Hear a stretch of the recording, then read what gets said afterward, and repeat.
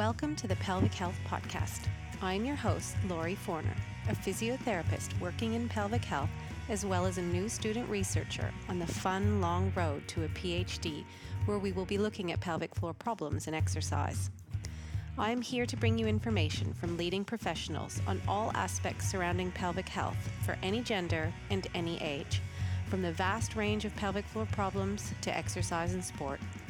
Remember our disclaimer, materials and content in this podcast are intended as general information only and should not be substituted for medical advice, diagnosis, or treatment.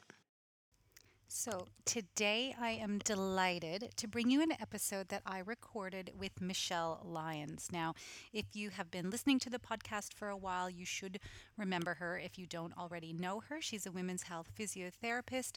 She was on the podcast in July 2017, so 2 years ago, talking about endometriosis and the role that physiotherapists can play. And I have asked her to come back so that we can talk about menopause and perimenopause. We've discussed it a couple times on the podcast. Dr. Jackie Forsyth was here in February 2019 discussing hormones, exercise, and bone health.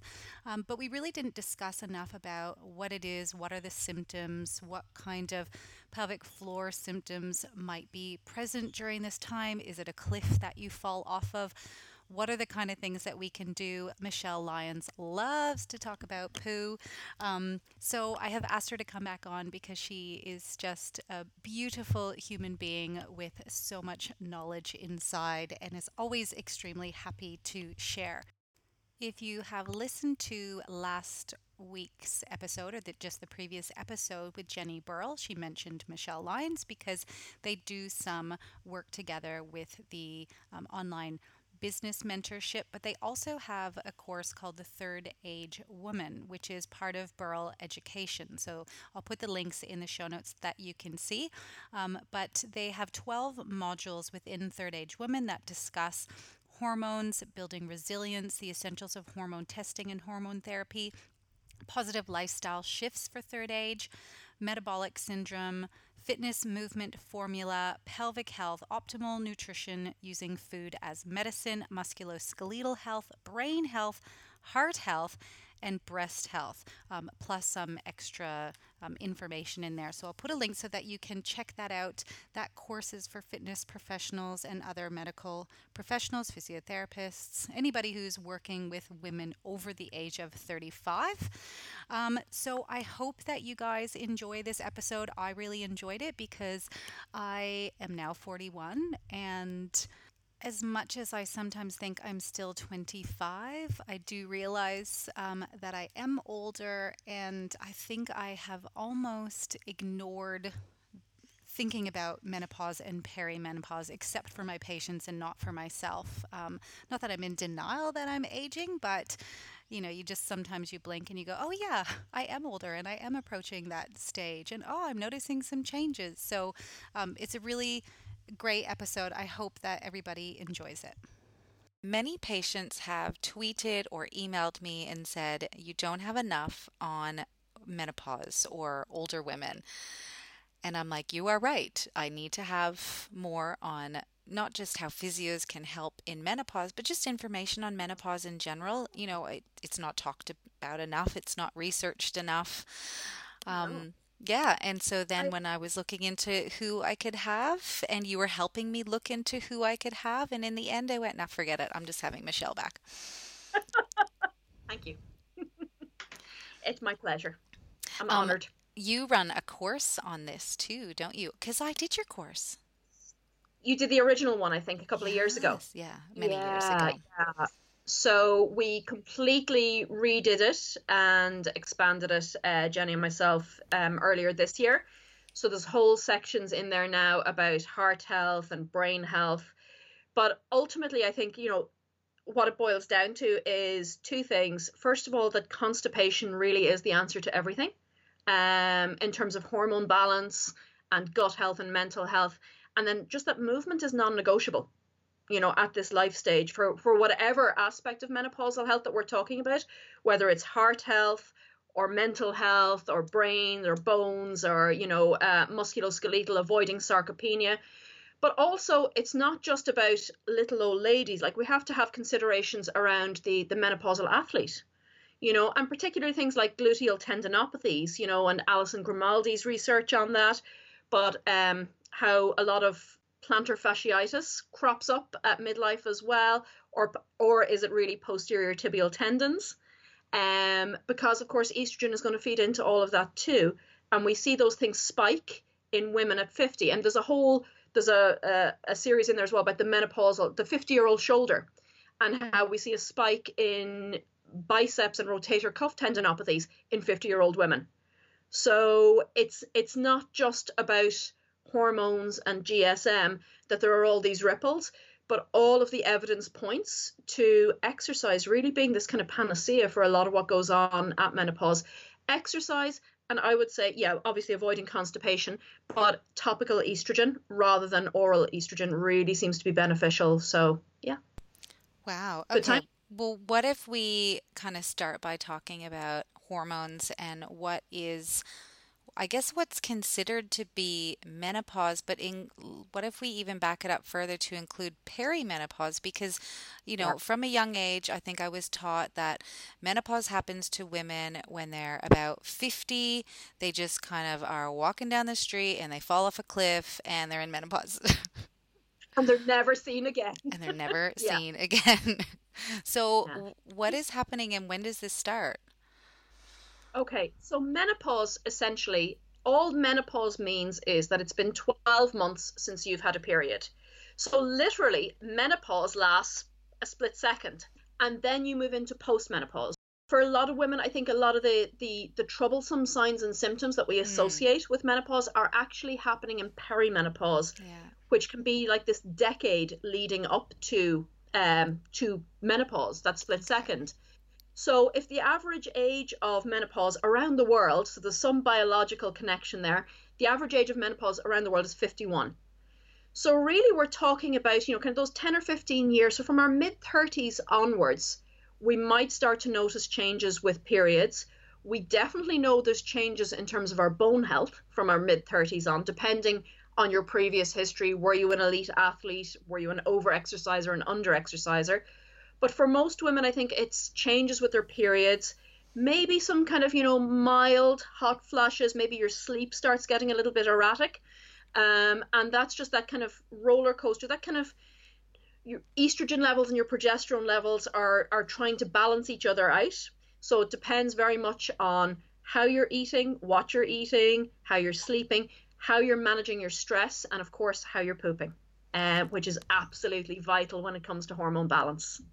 How do you know if it's happening if you don't notice changes in your periods because you have an IUD like the Mirena? Because a lot of women have that.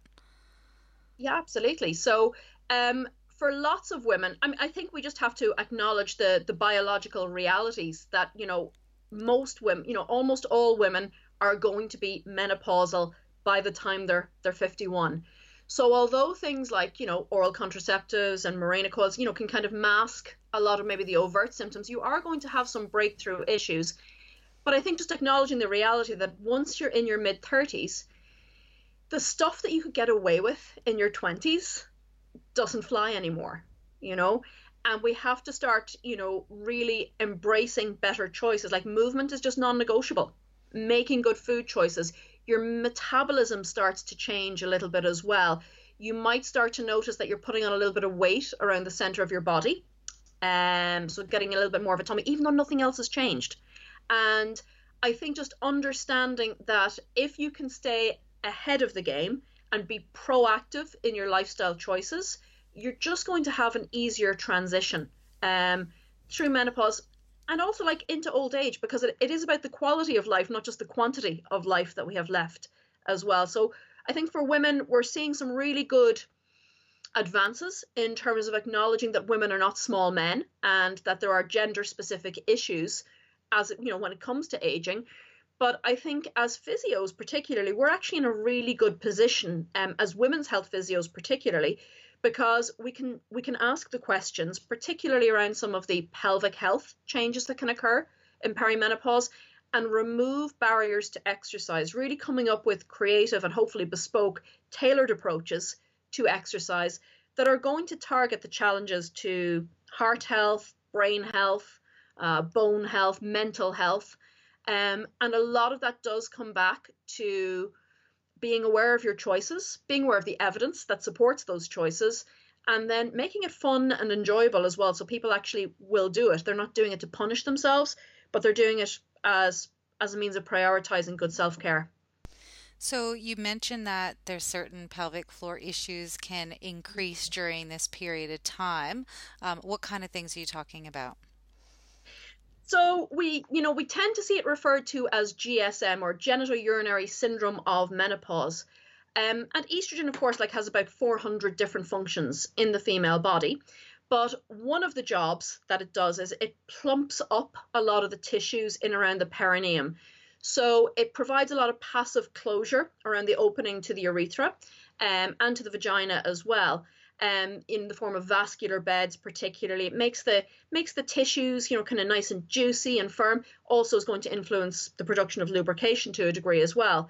So as our body adjusts to lower levels of estrogen, the tissues can get a little bit thinner around the urethra and the vagina, but also around the anus. The anus has loads of estrogen receptors. So what can happen is we might see the after effects of obstetric events that maybe happened 20 or 30 years ago. And while you have all this estrogen coursing through your veins, everything is fine. But when the estrogen levels start to decline a little bit and you lose some of those passive closure mechanisms, it's when we might start to see an increase in stress incontinence. We might start to have some sexual pain issues. We might start to have a little bit of anal leakage as well. And anal leakage affects 1 in 5 women over 40, according to some of the research out there. 1 in 5 women over 40, but we're not talking about it. So I think as pelvic health physios, we can ask the questions. We can ask very detailed and specific questions. We can reassure women that this is not just a part of getting older, that there are evidence-based strategies out there.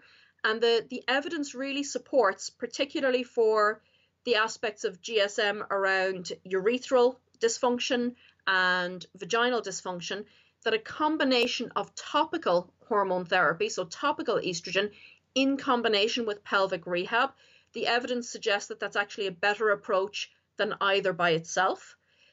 But actually also that oral hormone therapy that you take by mouth is problematic, because there are some papers suggesting that it's associated with new onset urinary and fecal incontinence.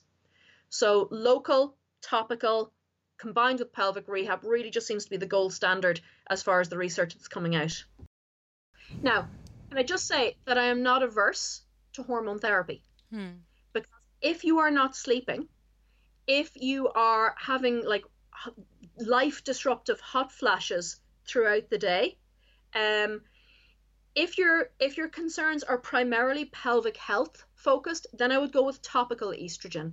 If you're having those bigger systemic changes and symptoms, then oral hormone therapy. But I would always suggest that you take the lowest dose of hormones for the shortest period of time, and you still have to do the work to get your life back on track again. It's not a band-aid, and you can still go on chugging the wine and not managing your stress and not prioritizing all those other things as well.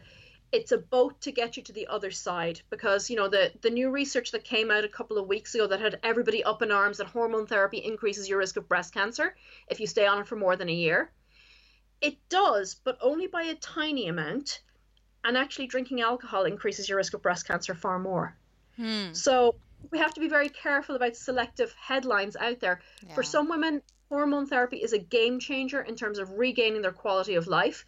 But like I said, you put that on to stop the cascade, and then you do the work to build up from within. So again, 12 months seems to be a fairly safe length of time for most women to take hormone therapy.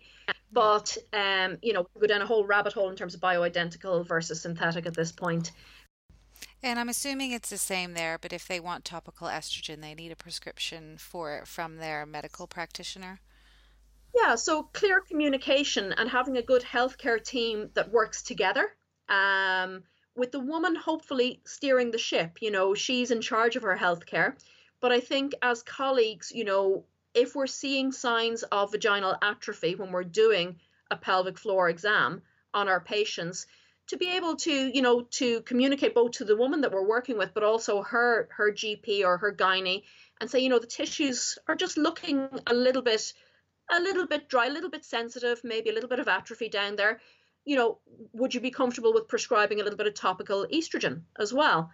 And again, the research really seems to be very supportive of that combined approach for topical estrogen, which is going to give you fairly minimal systemic absorption.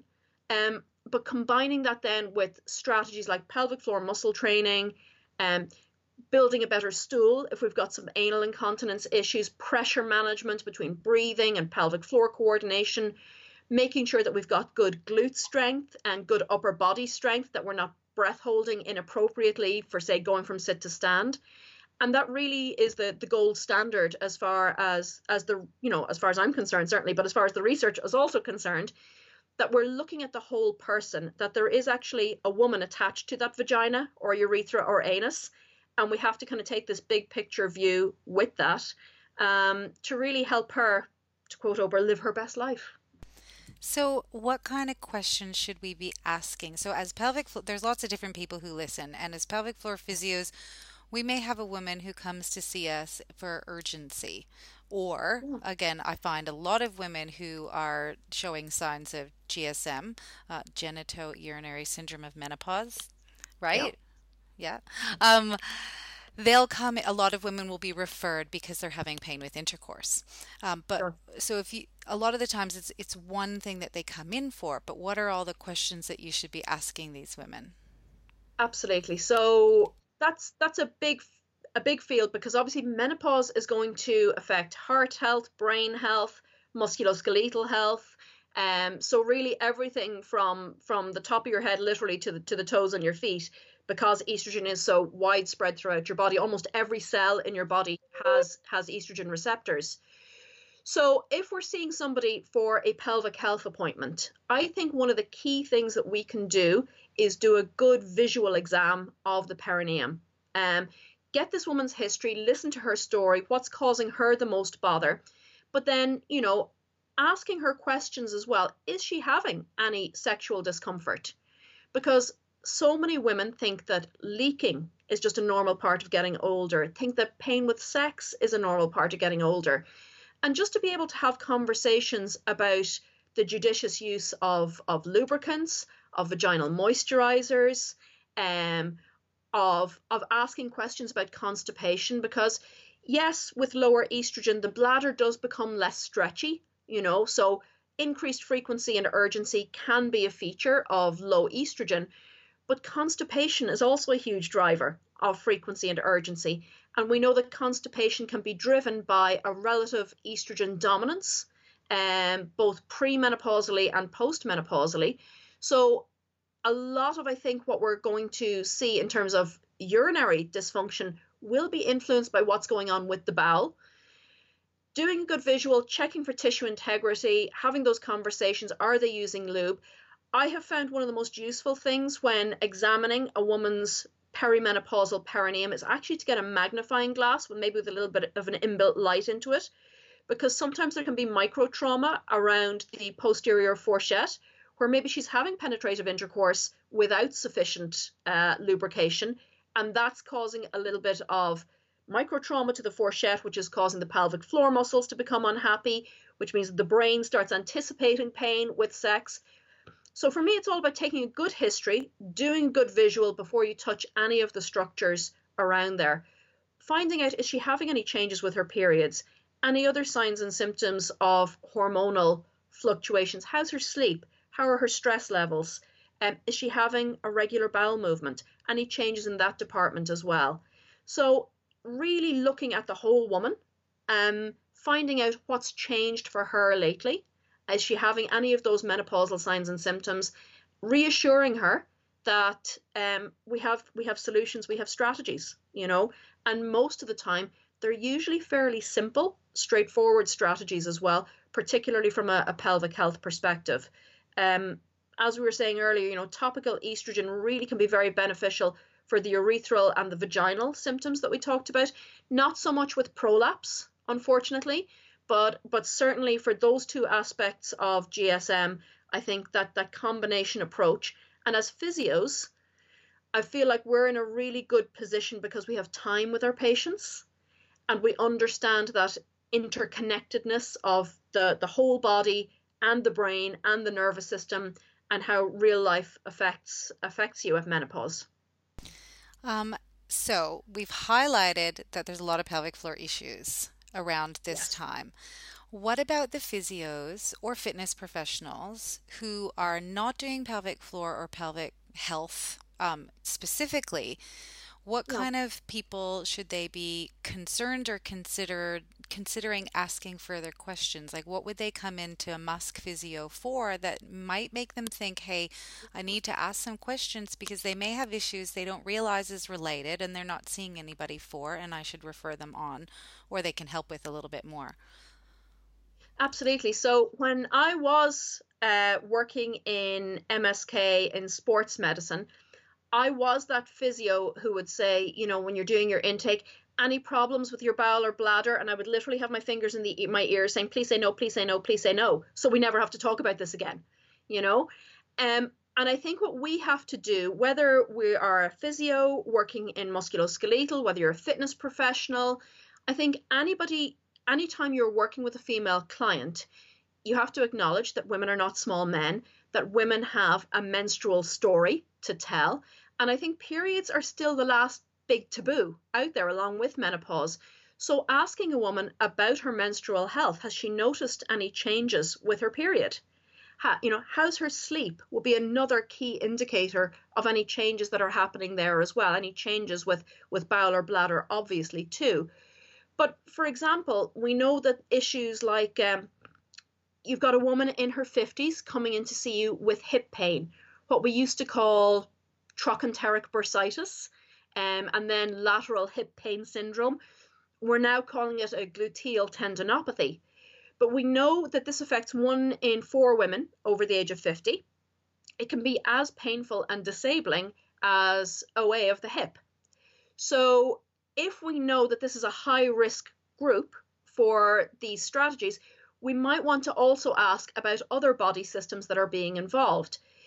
Ultimately, yes, judicious exercise prescription, possibly along with some topical hormones, as we've talked about, lifestyle, eating well, moving well, prioritizing good sleep, and stress management. Those are the big rocks of having a happy, healthy menopause.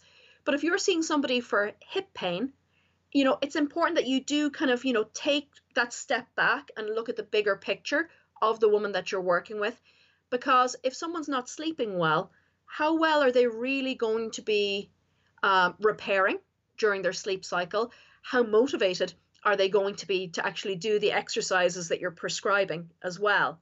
So really trying to look at the whole person who's in front of us, acknowledging that if she's over 35, she is more than likely in that perimenopausal transition.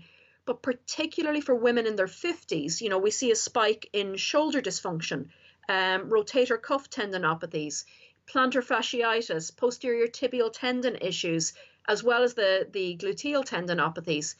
So we know that estrogen has a role to play in type 1 collagen turnover, and that as we have less available estrogen, then these are going to be issues that can crop up.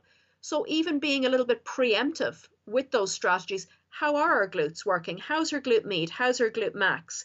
Particularly if she's embarking on a new training regime, how's her rotator cuff generally? How's her foot mobility? And of course, foot and ankle mobility, a quarter of the bones in your body are in your feet. So if your feet aren't happy, how happy are you going to be exercising anyway? So all of those ripples feed into it. But it's really important that we use everything that we have in our toolbox to keep women moving and exercising. We don't let pelvic health concerns become a barrier to exercise, because in terms of brain health and preventing cognitive decline and dementia, movement is vital. Bone health, obviously, but also heart health, which is the biggest killer of women worldwide. We really need to keep women moving, managing their stress well, and really embracing good heart health. Because for a lot of women, because we have different signs and symptoms of a heart attack, the first sign and symptom is often death of a heart attack in women. It doesn't behave the same way as a male heart attack. And so, if we're talking about prevention and knowing that there's a specific age group of women that we really need to focus on sleep, nutrition, and exercise, and within the nutrition realm, addressing constipation, um, do you prioritize any of those? Like, obviously, they're all the most important, but can you go through kind of a Yes. couple of those or all of them? I think I really think movement is probably the most important, because movement is going to tie into stress management, which is important for heart health. Movement, particularly if you're exercising outside in the morning, that it's sunlight exposure to the suprachiasmatic nucleus at the back of your retinas, that's going to help reset your circadian rhythms, so that'll improve your sleep.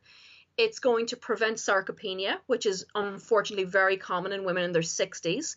And that's And the it's loss of muscle mass. yes, Yeah. absolutely. And it's also, one of the key indicators of good cardiovascular health. But we know from the research out there that exercise can be one of the most important modifiers for making other good health related quality of life choices. So if you're exercising, you're more likely to make better food choices. You're more likely to stop smoking, because for a lot of women, they don't want to waste the effort, of the exercise. So for me, movement is the foundation, I think, for all those other steps, and all those other menopausal health issues that we need to consider. So, what is your best advice to get people moving? Because we know that when people are already active and they've got a routine, it's relatively easy to modify things if you need to and keep them active and healthy. But the larger Yeah, proportion of women who aren't doing anything or who've yeah, fallen off the wagon and are really struggling to get back on, yeah, how do we get them into a routine? How do what's the best thing to start with? yeah. I think, kind of what we've done in the past has not worked. You know, you have to exercise at menopause because you might have a hip fracture in 20 years, or you might have a heart attack. That doesn't really work, because people don't like to think of themselves as old ladies, you know. So I think what I've been finding is talking to women about exercise as a stress management tool, to improve your sleep. We know that exercise improves your thermal regulators as well, so it can be a good strategy for getting those hot flashes under control as well. Walking is probably one of the easiest, best ways. It's obviously hugely beneficial for back pain and issues like that as well. You're going to get some cardio in there too. It'd be fabulous if we could get walking and strength training going as well. And then, if we're being really aiming for the stars here, walking, strength training, particularly lower limb strength training, that's been shown to be beneficial for brain health. I would love to see some flexibility work going on there too, because trunk flexibility, there was one study that I came across that showed that trunk flexibility can be an indicator of arterial stiffness. So that would be lovely. And I also think some restorative exercise as well. So that could be doing some mindful breathing. It could be going to a restorative yoga class. It could be just taking the time to sit down and, relax. My family know when I have not been doing enough restorative yoga, because there's a pose in yoga called shavasana, corpse pose, where you just kind of, you lie down, and I like to have a little bolster under the back of my knees and the eye pillow on. When I start getting ratty, hard as that is to imagine, certain people that I live with will just turn and say, you just need to go and shavas yourself, and just kind of get that stress response back under control again. Because if we are constantly revving the stress engines, we are producing more cortisol, and that actually drives weight gain around the center of our body. Cortisol is linked to belly fat, and it's really, you have to pick something that's going to resonate with the woman in front of you. What's her biggest problem at the moment? Can we come up with an exercise strategy that is specifically going to target those symptoms, whether it's back pain, pelvic health, weight gain, stress management? If you know what her drivers are, then we come up with a tailored solution for her. And then we remove the barriers to her performing that exercise on a daily basis, because consistency is queen.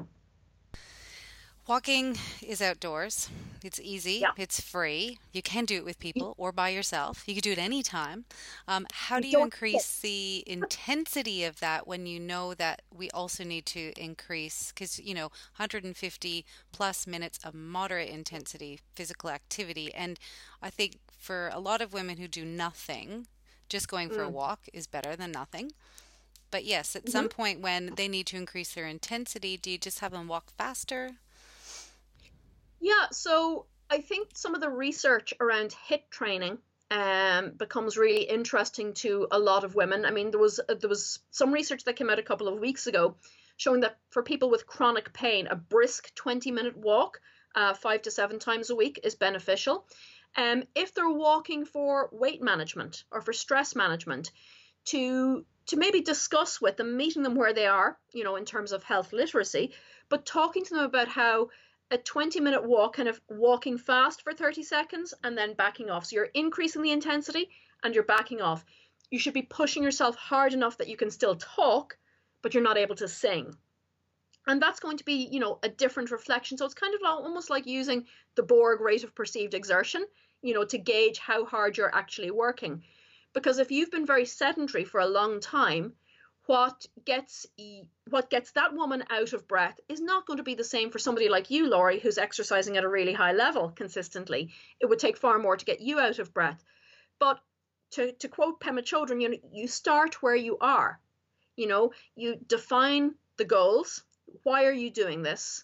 And then you measure your progress, because I really believe that what you measure improves. And to have some sort of accountability, whether that's going with a walking buddy, and you have that other person to meet with and they kind of keep you going when you're feeling kind of meh, or vice versa, or you just start tracking your progress as well. And they say it takes 3 weeks to build a habit. It takes, I think, 2 or 3 weeks to actually start feeling the benefit of it as well, physically. But mentally, when you are actually just being responsible to yourself and prioritizing self-care, which is really, really hard for a lot of women, because we're all busy. We all have lives and things going on there. But when you start to see yourself showing up for yourself, and making that commitment to self-care, and you start feeling the benefits, those ripples, I think for me, that's the biggest compliance motivator as well. So you have to be there, you have to pay attention. It takes about 2 to 3 weeks, I think, for those benefits to really start kicking in. But I think a lot of women find that once they start being consistent with some movement, the physical and the mental benefits are often what keep them going and then help them progress onto the next level. And what else can I do as well to get even more benefits from it? Because, like I said, the threat of a hip fracture in the future, it's not sexy. It's not going to lure people to exercise. So we want to focus on immediate short-term benefits rather than the long-term benefits that will accrue over the next 10, 20, 30 years. And just on the note with exercise, obviously doing something with pelvic floor muscles. Of course. They're at the center of the universe. And I think, we have to be aware that I think it was Delancey who published that research a couple of years ago, that after the age of 35, you lose 2% of your striated urethral sphincter every year. Yay, yay. But what we also know, there's other research showing that if you've got good glutes particularly and good deep hip rotators, they can be really supportive for the pelvic floor. So I think kind of taking this multi-pronged approach to good pelvic health. Are you not exercising because you're worried about leakage? First of all, let's acknowledge that that's one of your barriers. Is it a coordination issue? Is it a de-estrogenization issue? Let's deal with that.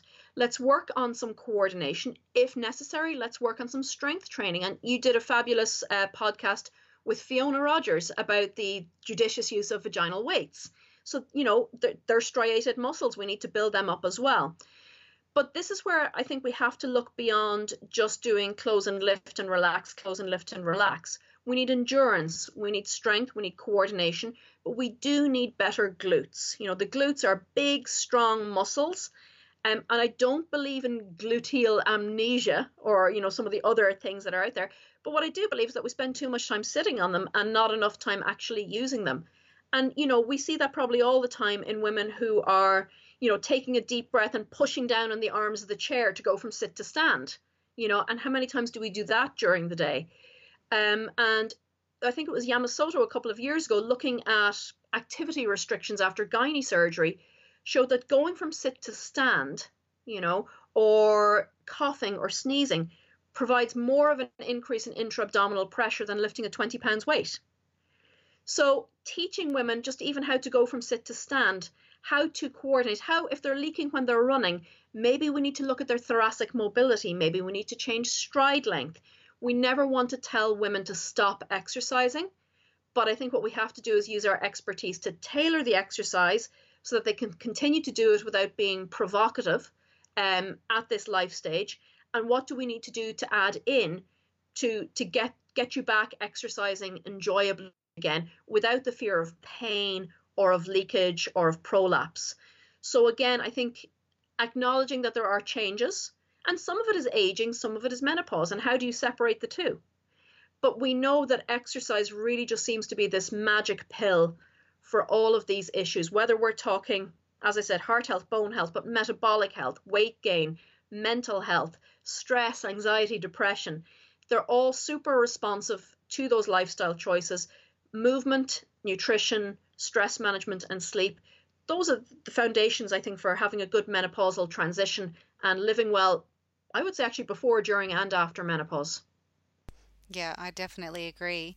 Have you found anything specific that helps women with adherence to their exercise program? Like, yes, a lot of women will start doing it and they feel good and they want to keep doing it, or they find a community.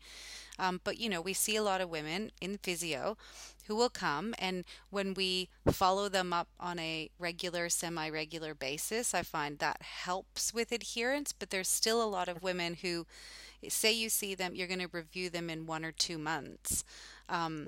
They were really good the week after they saw you, and then it's like flossing before you go to the dentist. You do it a few times before the next visit, but nothing in between. So we know all of this. We educate them, creating programs. Is there anything specific that might help with them to adhere to all of this? I think we know that exercising in a group setting has been shown to have better adherence and compliance with an exercise structure. They have to enjoy it, first of all, and they have to be able to do it without fear of pain or leakage. I have found that for a lot of women, when they get into their 40s, and particularly once they realize they are in that menopausal zone, it's almost like a switch gets flipped. And they realize that, you know what, we're halfway through and no one here gets out alive and nobody else is going to take you. So I think our job is really about emphasizing the need for prioritizing self-care. And the message really is that you as a woman, you're not doing this for my benefit as a physio or a fit pro or another healthcare professional. You're doing it for your benefit. And have I failed in, my ability to explain the benefits and the reasons why you need to do it? Or do you need to look at why you are not prioritizing taking care of yourself? And sometimes it's about framing it that if you're not taking care of yourself, you can't take care of anyone else. Sometimes it will be, I haven't got time. You set the alarm a little bit earlier in the morning. If it's important to you, you will make the time to do it. You will show up for yourself. I think having things like an app or, a paper journal where you are tracking how much and how often you're doing it. But, when I was a baby physio 150 years ago, I would get really bent out of shape when people would not do their home exercise program. It's like, but why? Why won't you do it? And then, I came to that realization that they're not doing it for my benefit. It's for their benefit. Have I explained it well enough? Have I removed the barriers? Have I helped her see that this is now an essential part of self-care?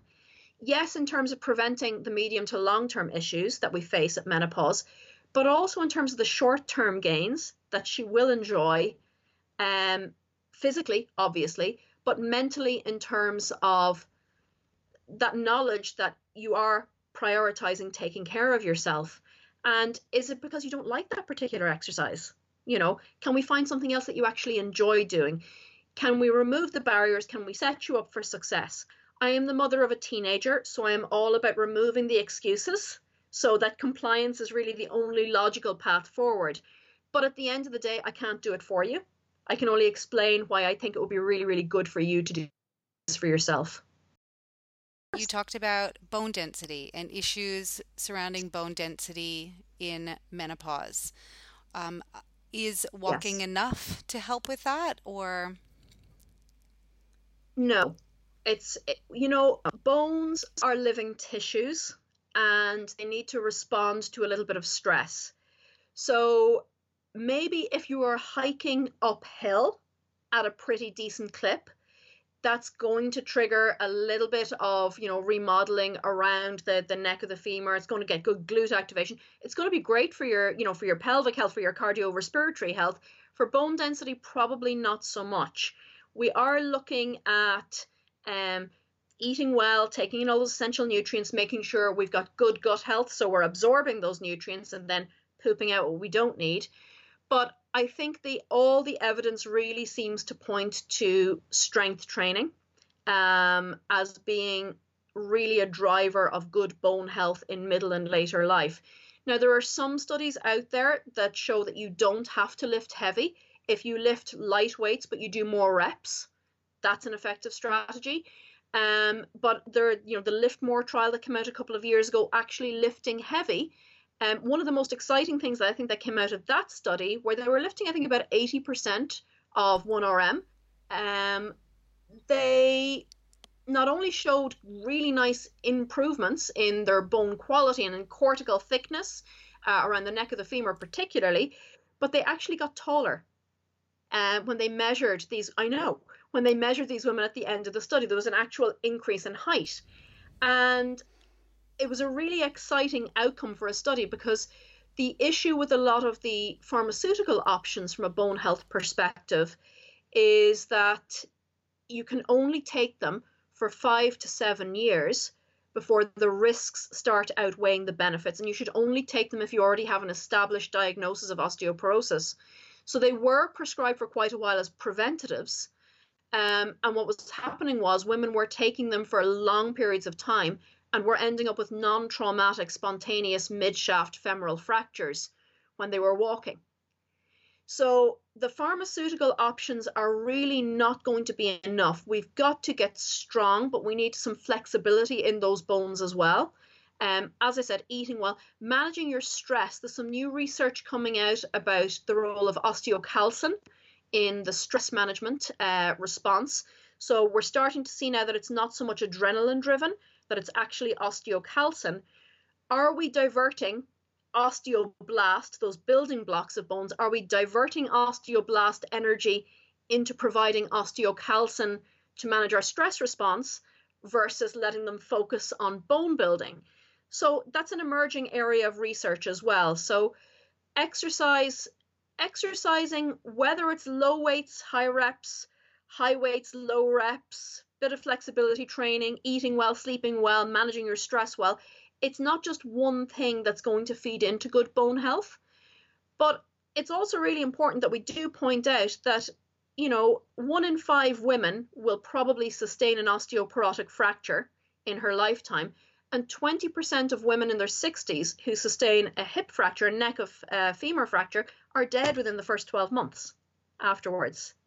Whether it's a DVT or pneumonia or other issues like that. So although we might not like to think of ourselves as osteoporotic old ladies, we're starting to see a worrying decline in the bone health of younger women coming through. Fitzgerald presented a paper, I think, at Augs a couple of years ago, looking at triathletes aged between 35 to 44 who were training 3 times a week. And about a third of them still had eating disorders carried over from their younger athlete days. They were still struggling with that energy availability. And about a third of them, I think it was about 25 to 28% of them also had decreased bone density. Now, they were running and cycling and swimming 3 times a week. They were competing at a pretty high level, but they were between the ages of 35 to 44, and they were already showing signs of being in trouble in terms of bone quality. So if you're working with women who've maybe had careers as elite athletes when they were younger, screening for RED-S, this relative energy deficiency in sport syndrome, I think is really important, that we don't just look at the under-exercisers, but we maybe look at the people who've been over-exercisers in the past as well. Because if your brain has to choose between ovulating, producing estrogen, laying down healthy bone for the future, or survival, it's never going to prioritize reproductive health. So it's a whole lifespan that we need. It's never too early or too late to start thinking about bone health, basically.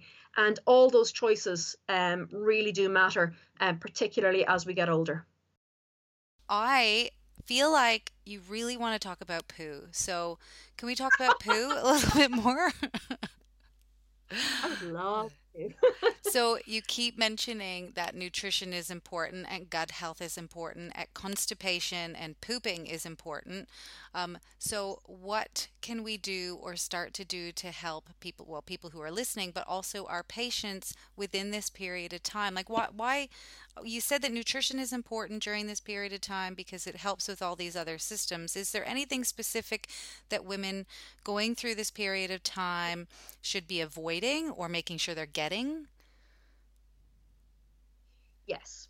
So, the reason that I'm so obsessed with constipation, basically at all life stages, but particularly at menopause, is that if we think about a lot of the symptoms and the signs of menopause that cause a lot of bother for women, the hot flashes, the mood swings, the central weight gain, a lot of those are actually tied to estrogen dominance.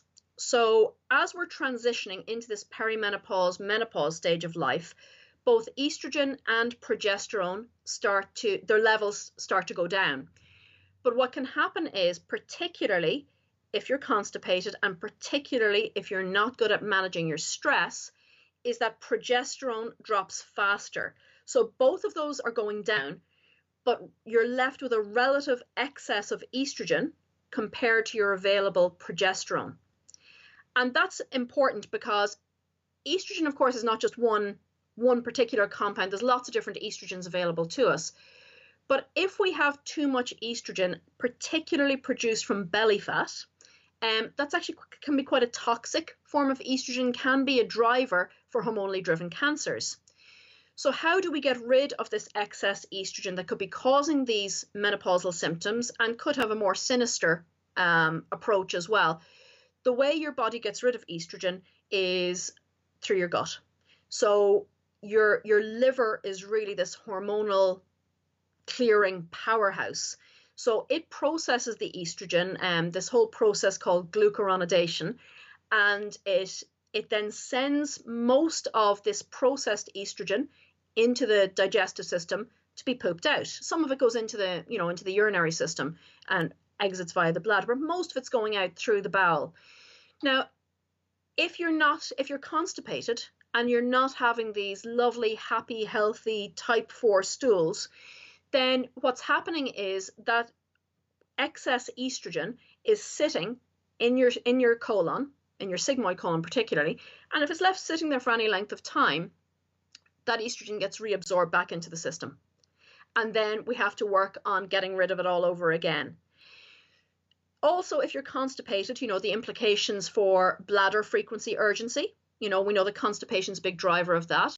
We know that constipation can be a driver for back pain in women. And we know that as well that if you're straining to have a bowel movement, that's going to, be kind of a risky behavior strategy in terms of pelvic organ prolapse because you're straining downwards all the time. So for all those reasons, constipation management is absolutely vital when it comes to good menopausal health, keeping your hormones happy, stopping that recirculation of estrogen, and then dealing with the back pain and the pelvic health issues.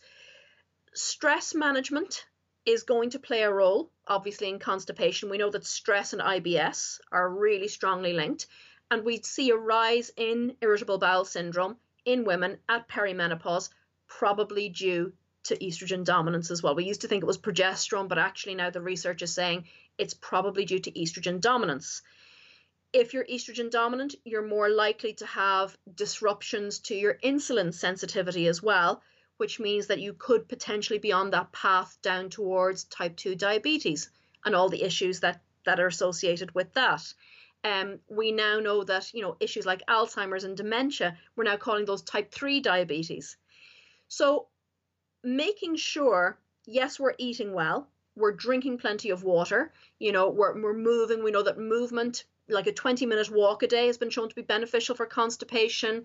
Doing some Iyengar or yoga type twists, also very beneficial for constipation. Making sure you've got good thoracic mobility is important. The two big drivers, of course, of constipation are slow transit through the gut and then pelvic floor dyssynergia. And there was a case study that came out a couple of years ago by Binford that showed that actually if you deal with the pelvic floor dyssynergia, if you reestablish good pelvic floor coordination, not only are you dealing with the outlet dysfunction, but you're also going to speed up transit through the gut as well. So it's about eating well, it's about absorbing well, moving well, and having the capability to get rid of what you don't need, all those waste products, particularly that excess estrogen that is really only going to cause some mischief in your body. So constipation is the answer. Of course it is. But there's a little issue here because you mentioned how things are processed through the liver. Yeah. And then you also talked about stress management. Yes. I don't feel like alcohol fits well in there, but I feel like this is where, I haven't reached that stage, but I can see my kids' age now and some of the stress I'm dealing with, and that when I'm approaching that age, what age my kids will be at that time. And my plan is to drink more than what I drink now. And you're telling me this may not be a good strategy.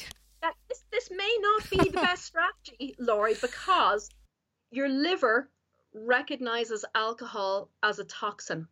So your liver is always going to prioritize processing alcohol, antibiotics, steroids, medications over its ability to get rid of excess estrogen. Alcohol intake is one of the easiest modifiable factors we can give ourselves as a gift of good menopausal health. Because women process alcohol differently as we get older, it's just absorbed a little bit faster into our bloodstream. So we find that less alcohol affects us more as we get older as well. But it's really disruptive for your sleep. And so many women who are very stressed are having the glass or two of wine in the evening to unwind as a reward, or the gin and tonic. And then what's happening is you're getting to sleep, but you're not staying asleep. So you're waking up around 2 or 3 in the morning. And then are you waking up and having a hot flash and then having difficulty getting back to sleep again? Or you're just not getting that good quality uninterrupted sleep that we know is so important in terms of your glymphatic system in your brain, which is basically what clears out all the junk from your brain while you're sleeping. And we know that disruptions to the glymphatic system, as well as disruptions to the gut, strongly linked with issues like Parkinson's and Alzheimer's as well. So if you're having to have the cup of coffee and something sweet in the morning to get going, and then the glass or two in the evening to wind down, and you're still not sleeping well in the middle of the night, alcohol is often the low-hanging fruit that you can start breaking that cycle with, and maybe just looking at alternative stress management strategies for dealing with teenagers. All right. Should you start that as a preventative option earlier? No, Laurie. I would. Yes, Laurie. Your liver doesn't like alcohol. It doesn't like it. So, avoiding unnecessary antibiotics will be just as important as well. And making sure that I'm not going to say never have a glass of wine or a gin and tonic, because first of all, I would just burst into flames if that happened. I'm saying is that you're being conscious, you're having a glass of good wine that you're paying attention to, you're enjoying it. Every so often, have a second or a third one if you like, but not every night.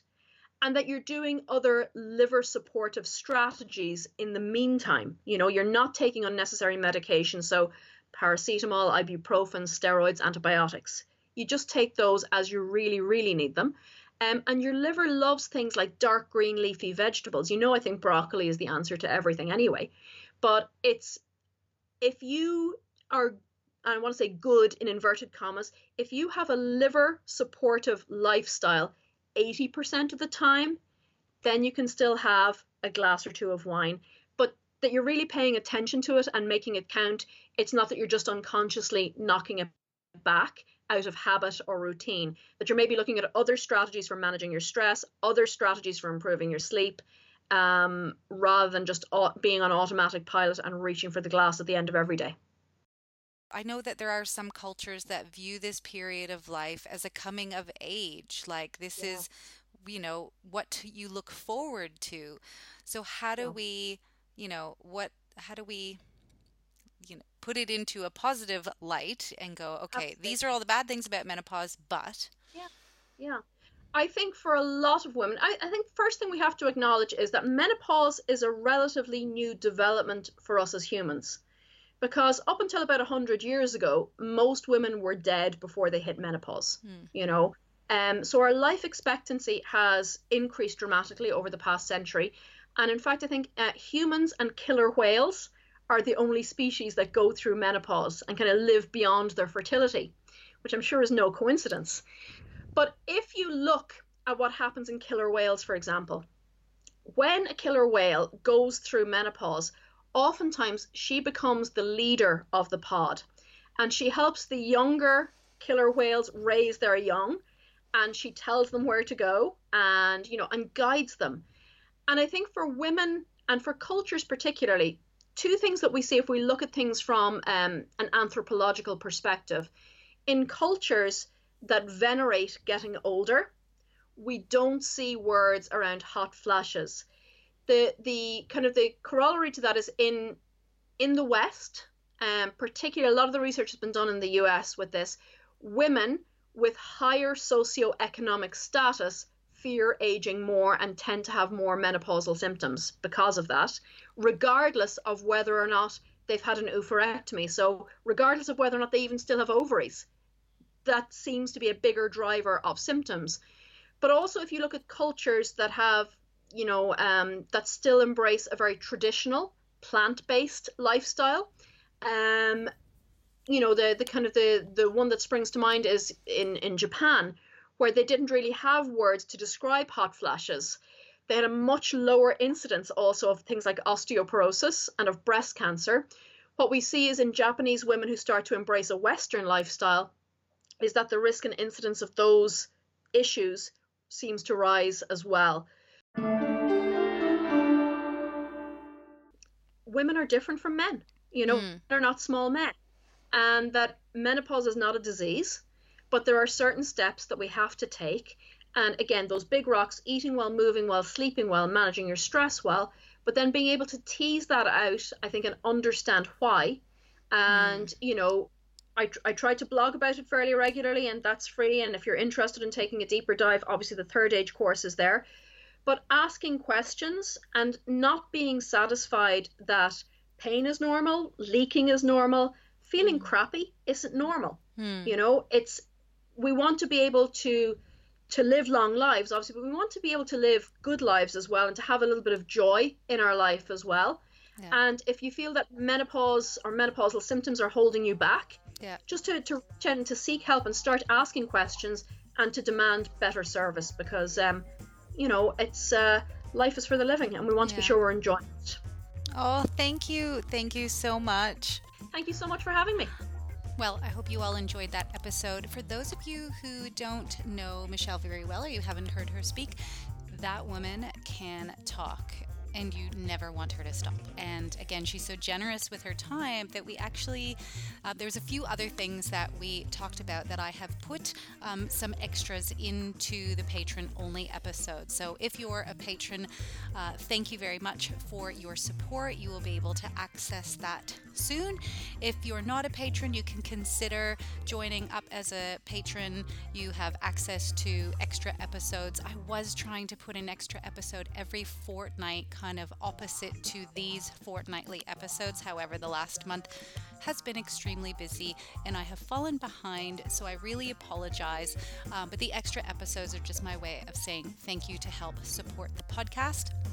Links are in the show notes. You can pledge $1 or $2 US per month. You can cancel at any time if there's any issues with exchange rates. Some people have chosen to pledge $25 just once and then they cancel it, and I put them into a special Dropbox so they still have access to all those patron only episodes. If you aren't interested in doing that, I would love it if you could subscribe and rate the podcast, share it on social media, let other people know so that everybody can find it. All right, have a very good weekend, everyone.